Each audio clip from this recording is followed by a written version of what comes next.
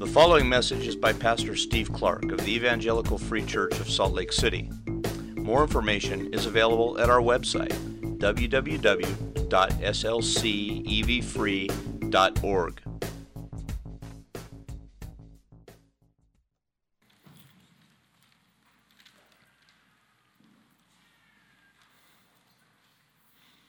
Let's pray.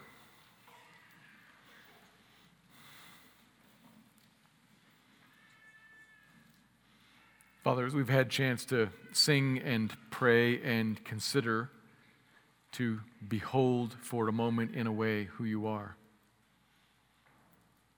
we have maybe been able to see something, just some little glimpse of your nature, of your goodness, of your magnificence. And we declare to you, we sang it and we want to say it again now. We declare to you that you are worthy of praise. You alone. All glory and honor and praise belongs to you. We say that often. We don't quite know what we mean when we say it, but sometimes it strikes us and we say, yes, you are God. And we are not. You are worthy of praise and honor and glory, and we are not.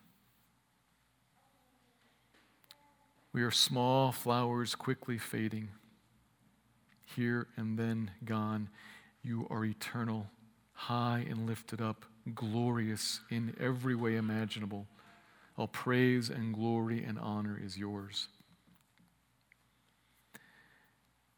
We say that, and Lord, now I ask, praying that you would help us to believe that in a different way this morning as we consider the passage in front of us, and maybe give us opportunity to think just a little bit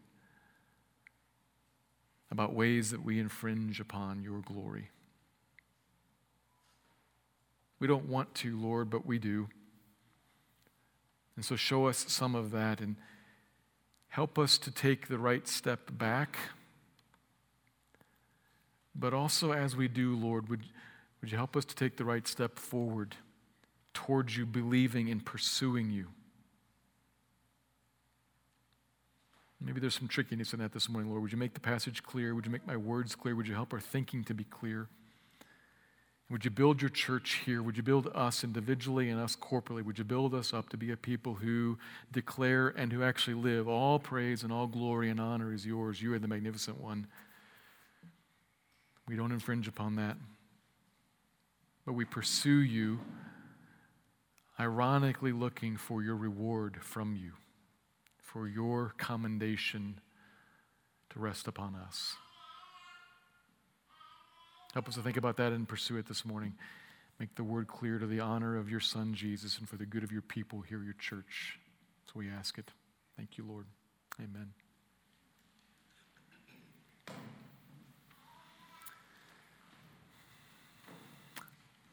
Nobody likes hypocrisy. Whenever a person says one thing but does another lesser thing, those who notice it are rightly put off. And all the more so when we realize that the saying and the doing, it seems very deliberate and very calculated, a scheme that is designed to make me look like something great that I'm not. That's hypocrisy. It happens all the time in politics, it happens all the time in all aspects of life, and it happens in religion too. Nobody likes it. And here today, as well as in some of the following weeks in Matthew 6, Jesus is going to speak against it. But to grasp properly what he's getting at, what he's saying, we might need a slightly different definition than the straightforward say one thing, do another that we usually have in mind.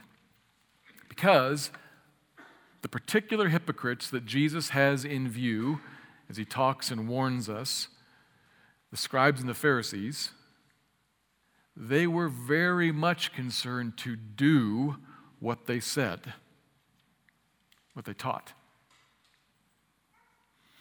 For the most part. Of course, there are exceptions, but for the most part, the Pharisees, the scribes, the teachers of the law, they were usually very concerned to say and then very concerned to do exactly what it was that they said, what they taught. That was their game. They were really into that kind of consistency. They wanted to walk this walk that they talked. So what's hypocritical about that?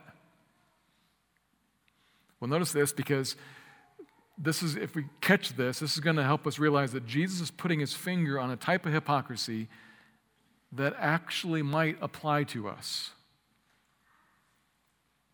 If you think of it just as the distasteful, you say one thing and then, when the camera's off, you act a different way. Nobody wants to do that. Everybody hates that. We're all trying to get away from that already. But Jesus is going to put his finger on something that's just a little bit different, that might actually reveal to us just perhaps that we actually have more of a problem with hypocrisy than we realized.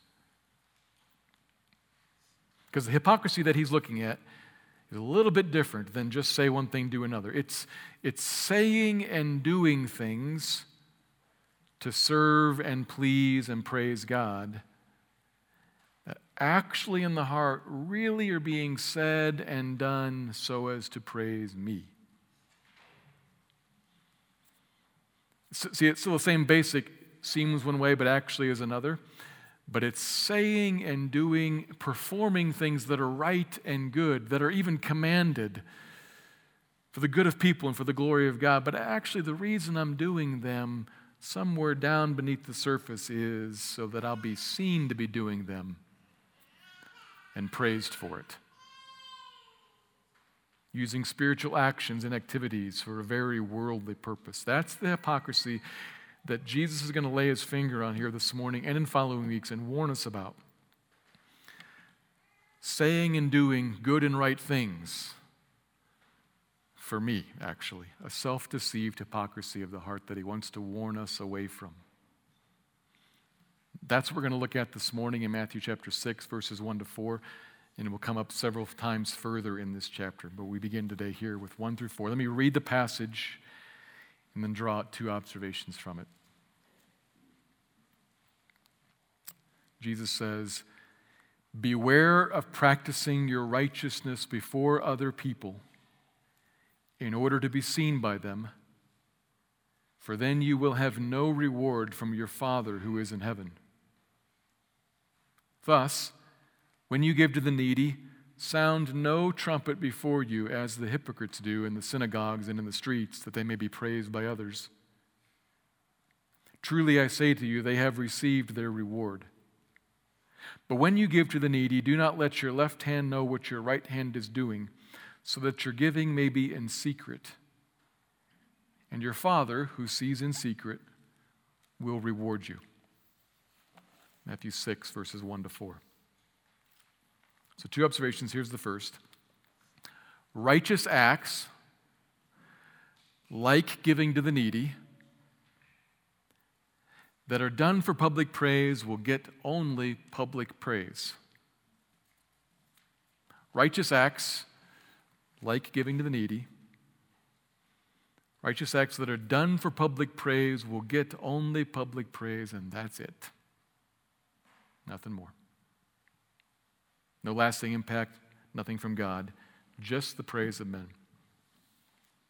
For a good while now, we've been in this main body of the Sermon on the Mount, and in this main body here, Jesus has been elaborating on the righteousness that Christians have, a righteousness that surpasses that of the scribes and the Pharisees. This started back in chapter 5, verse 20. And that righteousness that we have is, first of all, a righteousness in standing. Righteous before God, not because of what we have done. We cannot make ourselves righteous by what we do, but because of what Christ has done. Christ is the only one who perfectly kept all of God's law with his heart and with his hands. And when a person trusts Christ's cross alone, that righteousness that Jesus attained gets transferred onto our account, while our sin gets transferred onto Jesus' account. He hangs on the cross with him.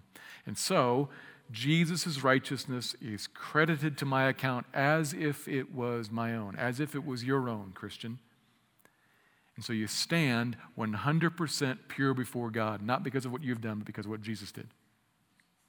righteous and standing. That is far superior to what the Pharisees tried to do, of trying to obey every single thing that God did, trying to. Far better than that, we stand right because Jesus did. But more than that, secondly, we actually grow in a lived out righteousness here on earth. Again, far superior to theirs because it's not focused on the hands, it's focused on the heart.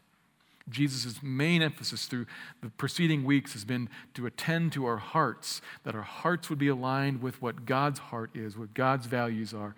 And God at work in the Christian changes our hearts, making us far more righteous in here than the Pharisees were, which then, of course, affects here, our hands lived out. And in that context, here in verse 1, Jesus gives a warning, cautioning us about how to live, how to practice this righteousness correctly, not like the hypocrites do. So, verse 1 is sort of like a general thesis statement. If you notice the general structure of chapter 6 here, verse 1 is like the thesis statement, which then in verse 2 gets applied to when you give to the needy. And if you glance ahead at verse 5, there's another application, and when you pray, don't do that like the hypocrites do. And you glance ahead at verse 16, and when you fast, don't do that like the hypocrites do. So each of those activities, giving, praying, fasting, those are very spiritual endeavors. They are very righteous acts and actually required by God. We should do that. So that's Jesus' general point, is that these are things that you do, but there's a right way and a wrong way to do them. Verse 1 is the header, and that's how we're going to look at this passage today. We're going to catch the header in verse 1 and then applying it into the giving to the needy in 2 and following. The word there in verse 2 that we have in English, give to those in need, is actually the word almsgiving. Which when you hear that, you realize that's about something very specific. Almsgiving, the giving of money. This was set up in Jewish culture and in other cultures too. But it was set up in Jewish culture in that day to be a way for those who had to give to those who did not have. To give money, often to those who were destitute because they were injured or were disabled or in some way were afflicted in some manner or another. It was done in various different ways, but sometimes, for example, people who had need would sit on the way to the temple, and as people went to the temple for, say, a big festival, as they passed by, it wasn't exactly like they were sitting there begging. It was the thing to do. It was the appropriate thing to do. They sit there, and we who pass by and have money give alms to them. And sometimes that was done especially at festivals, so that may be what the trumpet is about in verse 2, the trumpet that would have kicked off the festival. That might also be Jesus' exaggerated way of saying, don't toot your own horn, don't make a big deal of it. But whatever the trumpet exactly means there, the general point is clear. There's a frequent situation, me, the righteous guy, is standing next to the one who is in need. And how do you know that I am the righteous guy? Well, watch. I will show you that I am the righteous guy. I will dump out my coin purse into his lap. See? And probably I will also quote a Bible verse about the generosity of God. I might quote a psalm. I'll say, I will carry your concern, brother, before the Lord as I go into the temple, singing and smiling, thankful all the while that God loves a cheerful giver like me. # good guy.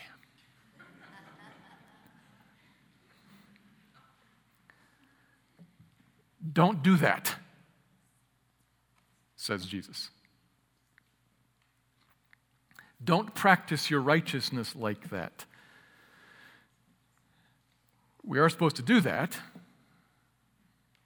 We do have to practice our righteousness. We do have to live this out.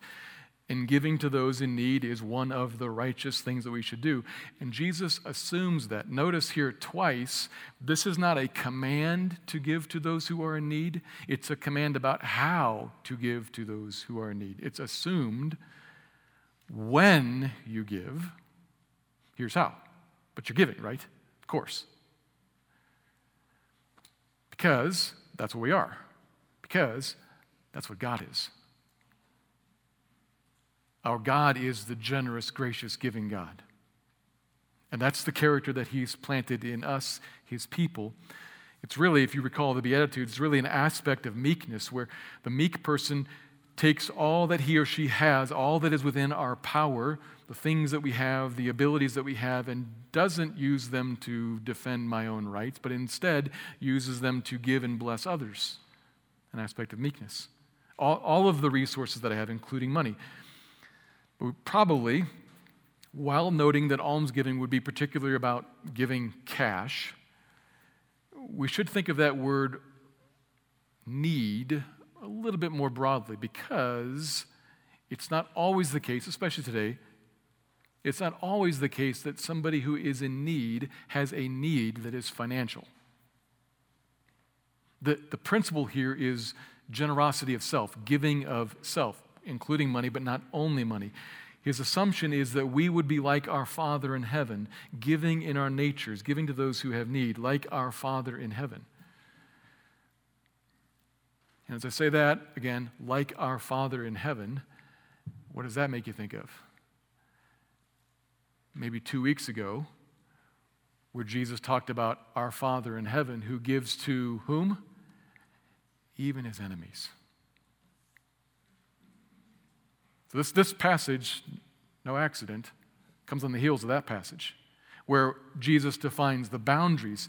And when I mean give to those in need, here's who I am talking about. Sure, family members, of course. The Bible talks about how we are, of course, to give to our family members and to the church family, of course. And even our enemies, like our Father in heaven. Chapter 5. God, we just saw 2 weeks ago, God gives his rain and God gives his sun all kinds of common grace. God gives that to people who never think about him, not once, or who, when they do, hate him. And he gives to them anyway, generously. Perhaps in his giving to them often through us, perhaps in that they will see something of his nature, something of the generosity, the goodness of God, the kindness of God that might lead us to repentance, as we just sang. Perhaps someone will see something of the character of God and think that maybe there is just something to this message about a generous God who would give his own son to meet my deepest need. Maybe people would see that, but even if they don't or don't see it quite yet, God still sends the rain, still sends the sun, and still calls us to give also. Money, but to give ourselves. Prioritizing the household of faith for sure, but including even our enemies. Now that all is assumed here. When you give, like I was just talking about, to your enemies, even when you give. But we probably need, I think, to hover over that just for a second to ask ourselves, at least I found it helpful, if one can call what I have found helpful. Convicting might be another word. I've found it helpful to hover over this for just a minute myself and ask, is what is assumed as the norm actually my norm? Is it actually your norm? What would the people at your workplace or at your school, in your neighborhood say? Would they think of you as a giving and generous person? Would they know, if I have a need, there's someone who would want to know about it? Someone who I have found to be of help. Maybe not exactly like money in that sense, because we don't often ask people like that, but I could count on you to pick me up and take me to the mechanic. I could count on you to watch my kid here real quick.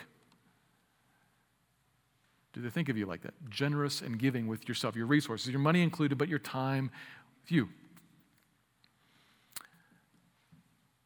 So I've had to think about that a little bit. Is that your norm? It's supposed to be the norm And it's recognized here by Jesus that that might be your norm, but it might still be done in the wrong way. There's a right way and a wrong way to do that. Don't do it before other people to be seen by them. That's verse 1. Which is not prohibiting practicing righteousness before other people. It's prohibiting practicing so as to be seen by them, which of course verse 2 means to be praised by them. That's the problem. Seeking the praise of men. Using the things of God to seek the praise of men for me. It's important to see that problem, to see that heart issue there, because some of our righteousness can't help but be done in public. Next week, for instance, we're going to talk about praying. Well, we've had several people this morning pray in public, standing right here. You can't help but do some of these things in public. The issue is not that it must always be done in some hidden way, and we have to always go through some sort of odd twist and turn to be completely anonymous. And in fact, we were just talking about some of this, and if you think about like broader topics like 1 Peter, sometimes the doing of something in public is actually necessary. It's how witnessing happens. It's what makes a person ask, where did that come from in you? Tell me about this reason for the hope that's within you. We might ironically, if we were to apply this too strictly and too hard, we might ironically hurt the cause of Christ by making it seem that Christians never give a dime to anything anywhere. That would be actually sending the wrong message. So, we have to understand it's appropriate to do some things in public. The issue is about the heart, what's going on inside of here, why you're doing that. This is always the case with Jesus and always so complicated, because if you would please give me something specific and clear so I know exactly what to do. And Jesus says, what's going on inside you? What's going on in your heart in there? I don't know. So look. Ask yourself, what's going on inside in there? It looks like it's love for others. It looks like it's trying to help them. It looks like it's bringing praise to God. But really, if I pause and ask, and do you ever notice this, at least me, I notice sometimes when I'll do something or say something or give something, and it appears that it's about to go unnoticed, I get a little bit worried. Like, oh, but did you notice like where that came from? And do you notice that in you? Do you notice how hard it is to refrain from when somebody's about to get credit for something you did? How you feel like, oh, and you got to try to work it into the conversation in a way that doesn't appear quite so much like, no, Bill didn't do that, I did. No, I can't quite say it like that. So I got to say like, well, the other day we were around and I kind of suggested it to. If you look, you will find that. It is there, at least in me. Something down in there beneath me, not always, but more often than it should. Something in me, I'm doing something that looks like, and I really, at some level, I'm a Christian, so I do intend that it be helpful. I do intend that it be to the praise of God. But what I also want is for you to notice who did it.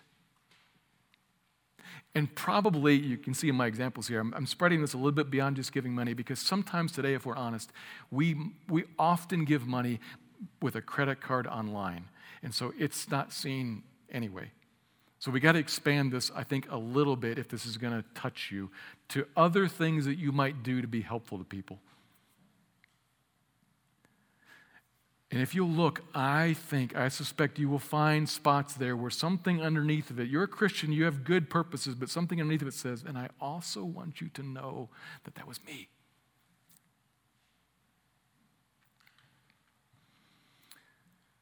When I gave my time, when I served, when I helped the church in some way or another, I'm secretly hoping to be seen. And Jesus says in that spot, truly, truly I say to you, that's all you get. You wanted to be seen? They saw. You wanted to be praised by them? They praised you. Man, they were impressed. And that's the end of it. Nothing actually useful because it didn't get pointed back to God actually like it could have been. And it was just the praise of people, and that's fleeting, gone next week. That's all you got.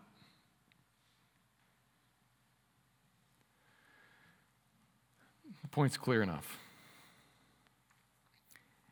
Jesus is obviously speaking to his people, to Christians, separating us, notice the careful language here, separating us from how the hypocrites operate. His language is very much us and them language. Because this is not you. This is them. But of course, the reason he's talking to us about it, warning us, is that while it isn't who we are, it can very much be what we do. And I think if you look, you'll find it. We're, I think, often tempted to do just this sort of thing, to take something that is right and good, and we don't want it. We want it to be right and good. We want people to be helped. We want God to be honored, but I also want some of the credit at least. Why is that?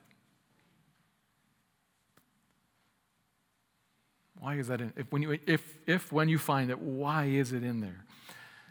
I think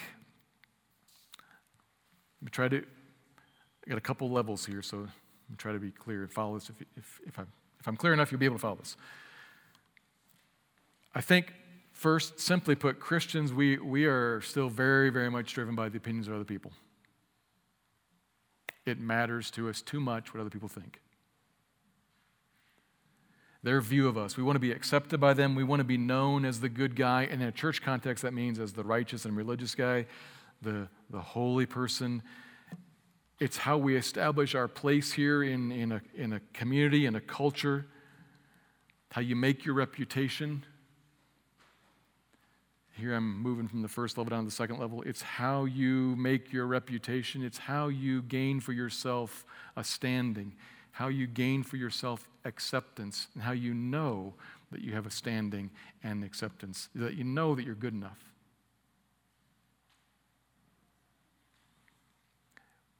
We kind of tend to wonder that. So I need people to tell me. And if you're going to tell me, then I got to show you so that you'll tell me that I'm good enough, that I am actually a holy man, that I am righteous.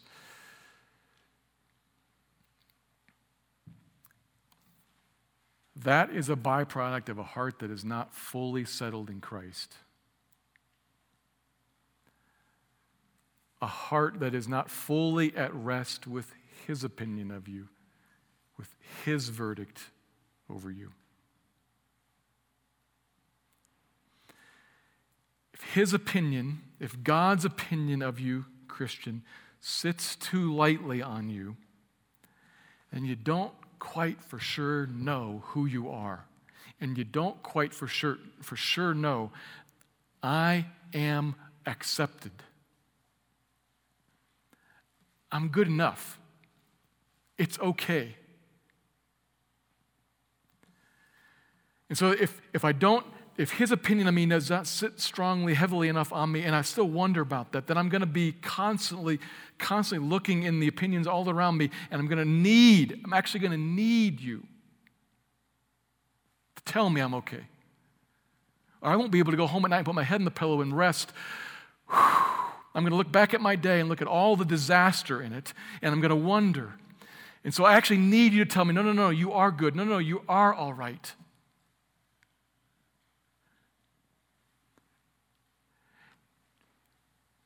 That makes us a slave of people's opinions and forever shackled to doing things that they will approve of.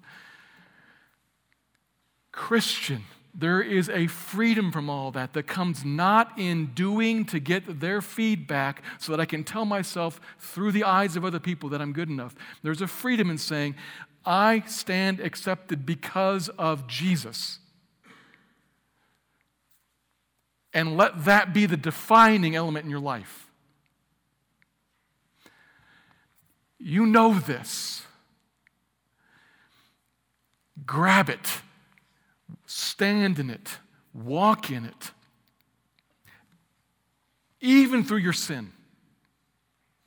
Even in the moments when you run off the rails and depart into something that you know is grievous to God. Absolutely, for sure.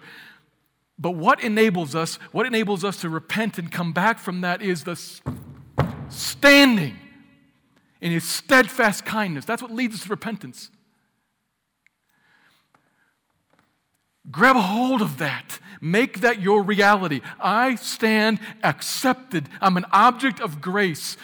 Period. I'm righteous in His eyes. Period. That'll set you free from the slavery of doing things and constantly checking with people. Do I meet your approval? Do I meet your standard? Am I good enough? Tell me. I wonder. I don't need that. I know. Because I know what Jesus says about me. Beloved one, child, friend, citizen, heir. The kingdom of heaven is mine. I'm okay. Christian, we are fine. And we don't need other people to tell us that.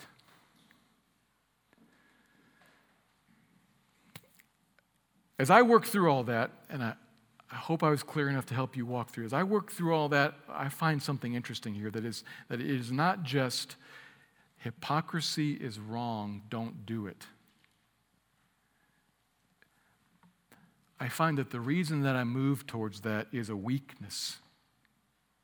It's a weakness in my grabbing of my gospel standing. And so I want to say hypocrisy is wrong. You don't need to do that.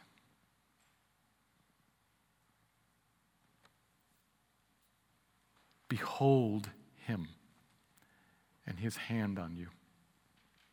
It'll set you free from seeking their approval, from feeling the need to perform in front of them to get their commendation. That's who you are, Christian. And Jesus is bringing this point up because He knows that we might deviate from it and live like they are. No. You stand righteous already. Live that. Live there.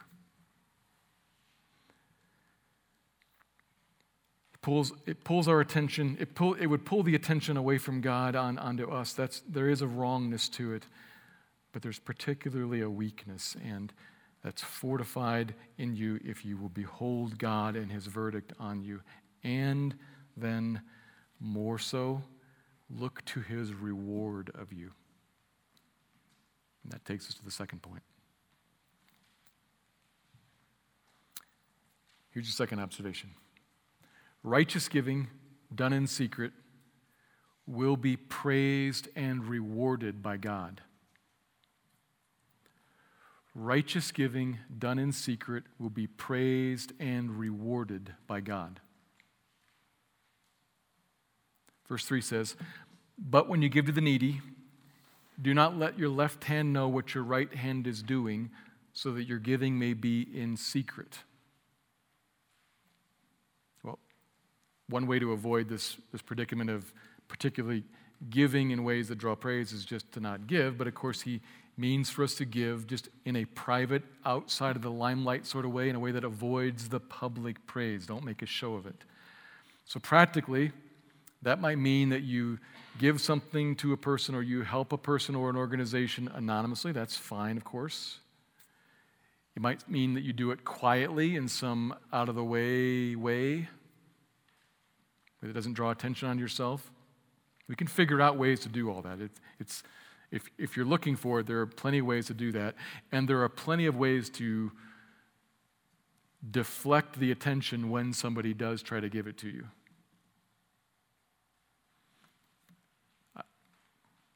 I've had to think of some of those. You've had to think of some of those, so just Make them your go-to phrases. Whatever it would be for you, I like to say, God is faithful. God provides. Sometimes that's all it's needed to remind, oh yeah, it's from God. But sometimes I've heard people say this is not what I usually do, but I've heard people say this, and it works, I think, very well, particularly here when people say, you are so good. You are so righteous. People say that around here. And to have the ready response of, actually, no, I am not.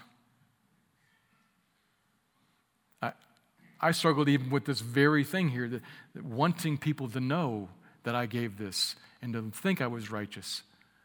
But in fact, the only reason that I have anything worthwhile in me is because of Jesus and his cross. I know people who, that's what they say regularly. Maybe that would work for you. But you can figure out some way to do that, of course. The point is that it not be something that draws praise onto me and is let sit there. That God be praised, that Jesus be honored, and that the recipient be helped and see this is from God. We need to give like that. And particularly if we're parents, we need to think about how to give like that in a way that our kids can see it.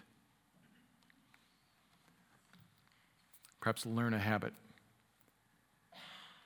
This talks about giving in secret, and as we do that, and as we think about not drawing attention onto ourselves, particularly if you're a parent, you need to think carefully about this, I think.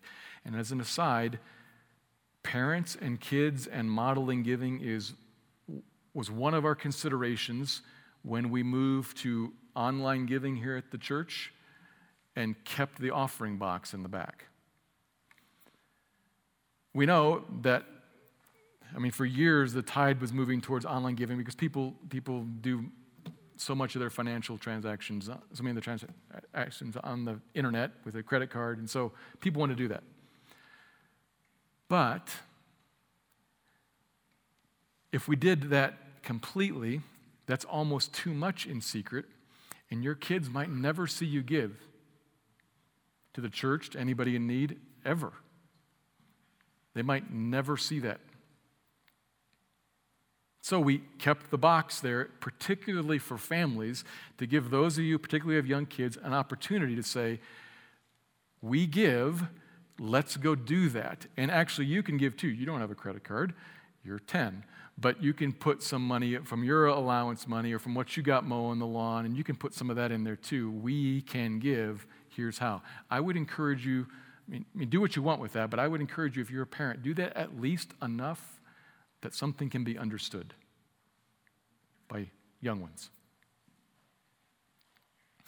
And it also advises you that as you use that, at least at some point show them how much you give. I remember one time when one of our, at the time, pretty young kids, for the first time saw the check. You remember what checks were, right? Saw the check that we would always put in the offering plate, folded over in half for discretion, of course. They, for the first time, saw the check and saw the amount on it in their mind, what was a ton of money, and said, "You give that every week?" It's like, yeah. It's like, because they knew the offering plate went by. They knew people put money in it, but they had no idea. In their minds, it was a ton of money. That's important. Don't be so much in secret, so much like separating the giving from yourself that kids never see that. If you're a parent, that's important that you teach this lesson to your young ones. And it's going to involve a lot of you. So use the box back there. Show them something of what you give. In some way, help young kids come to see that. The goal is to give in a way that makes much of God, not ourselves, and for parents to raise up young kids who think likewise, who give in a way that honors God and helps people. We don't want to hide that so much that they won't see that. But we do need to hide ourselves in some way from the public eye, from the public praise. And in fact, we need to hide ourselves from ourselves. which is what the don't let your left hand know what your right hand is doing is actually about. Of course, that's not literal. It's not even possible literal. But what he's saying is both of those are you. In the same way that you don't put it out there in front of people and say, hey, everybody, look. Because I need your praise. Similarly, don't put it out there in front of yourself and say, wow, I'm really doing it to the praise of my glory and grace. We can do that with ourselves too. In the giving of our money or in the giving of our time, the giving of ourselves, it is not hard, is it? To look at yourself and say, even though I didn't put that there in front of them, I regarded what I did and it met my approval. That's still you looking for significance in something other than what God says. Still you looking to your works to make yourself okay. So don't go there. Don't look at it yourself. Just give with the focus on the giving and the focus on the need and the focus onto the praise of His glory. Looking not to people, looking not at yourself, but instead looking to God. And perhaps this is ironic. Looking to God for His reward. For His reward. Not His reward of heaven. This is all written to people who are already His people. He already is our Father in heaven. That's the language here repeatedly.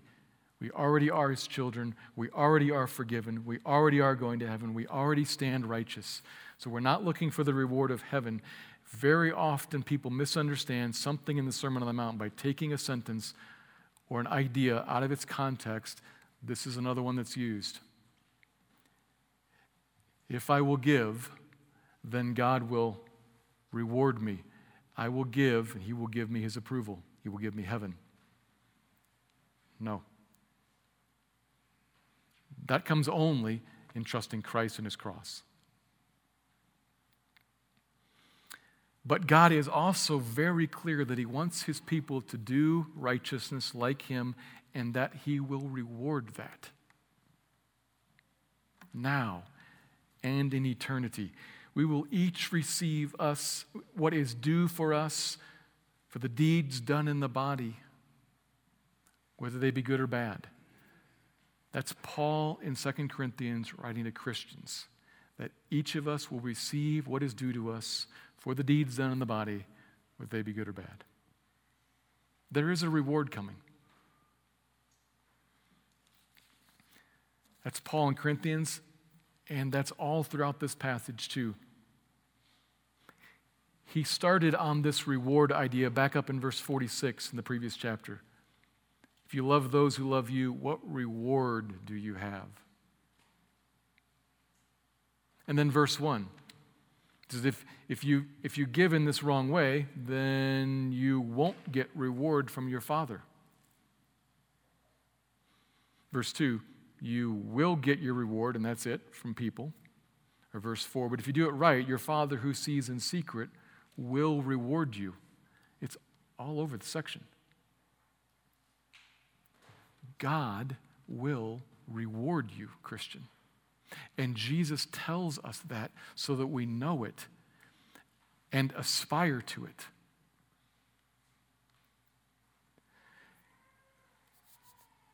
So God is setting up something here that is explicitly meant to function as bait, a lure. So Christian, you're already one of His people. You already stand accepted. But what's He telling you? There will be more. There will be more blessing, more reward of some sort or another. I can't say exactly what it is. I can look back at the Beatitudes and I can see kingdom of heaven. I can see heir of all things. I can see seeing God, walking with Him. No, I can see those things and I can get hints of them, but He doesn't actually say ever. What do crowns in heaven mean? I don't know. I'm pretty sure I want it. Whatever that might be. So whatever all the details are on that, one thing it must be is the same kind of reward that any good, loving father gives to his son or daughter when he sees him or her walk out the family values. Nice job.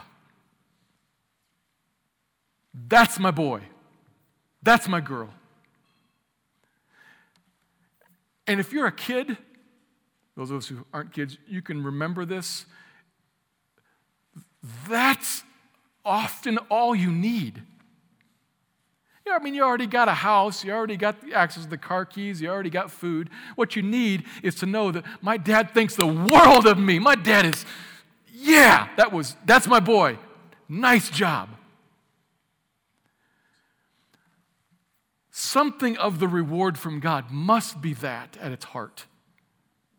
I want the praise of people. I want them to say, nice job. And he says, if they do, then you won't hear that from me. That's all you'll get. But if you're not chasing that, if you're chasing it from me, you'll hear and you'll see the smile and you'll feel the warmth of my breath as I draw you near and say, well done. There we go. That's what we're about. I don't know exactly how that would feel or how that would play out, but I think you want that now and for forever. Something to the well done, good and faithful servant. Something to that you want. In a way, that's all Christians. We all enter into the joy of our master. But there's something different. There's some sort of reward that's offered here, that's promised here to the one who practices righteousness in a way that is aiming for this to be good and that to be honored. Never mind me. That's my boy. That's how we work. To bless the world and glorify God. Well done.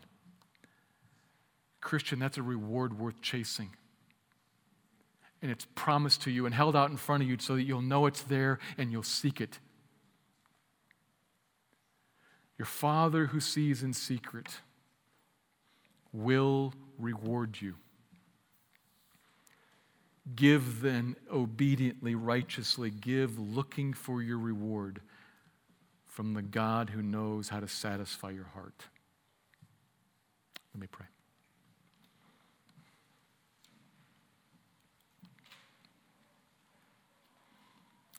Lord, flesh this out for us. Make it real.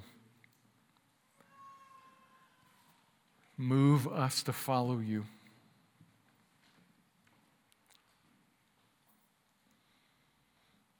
But above all that, or maybe behind all that, what we should first say is thank you. The only reason we can be this, that we can give like this, is because you're the giver. You made us yours. So thank you. Grow us up, mature us, make us better image bearers, more accurate image bearers. Make us useful to the world and honoring to you. Thank you, Lord. Amen. Thank you for listening to this message by Pastor Steve Clark of the Evangelical Free Church of Salt Lake City in Salt Lake City, Utah. Feel free to make copies of this message to give to others, but please do not charge for these copies or alter the content in any way without permission. We invite you to visit our website at www.slcevfree.org or call us directly at area code 801-943-0091. Our mailing address is Evangelical Free Church of Salt Lake City, 6515 South Lion Lane, Salt Lake City, Utah, 84121.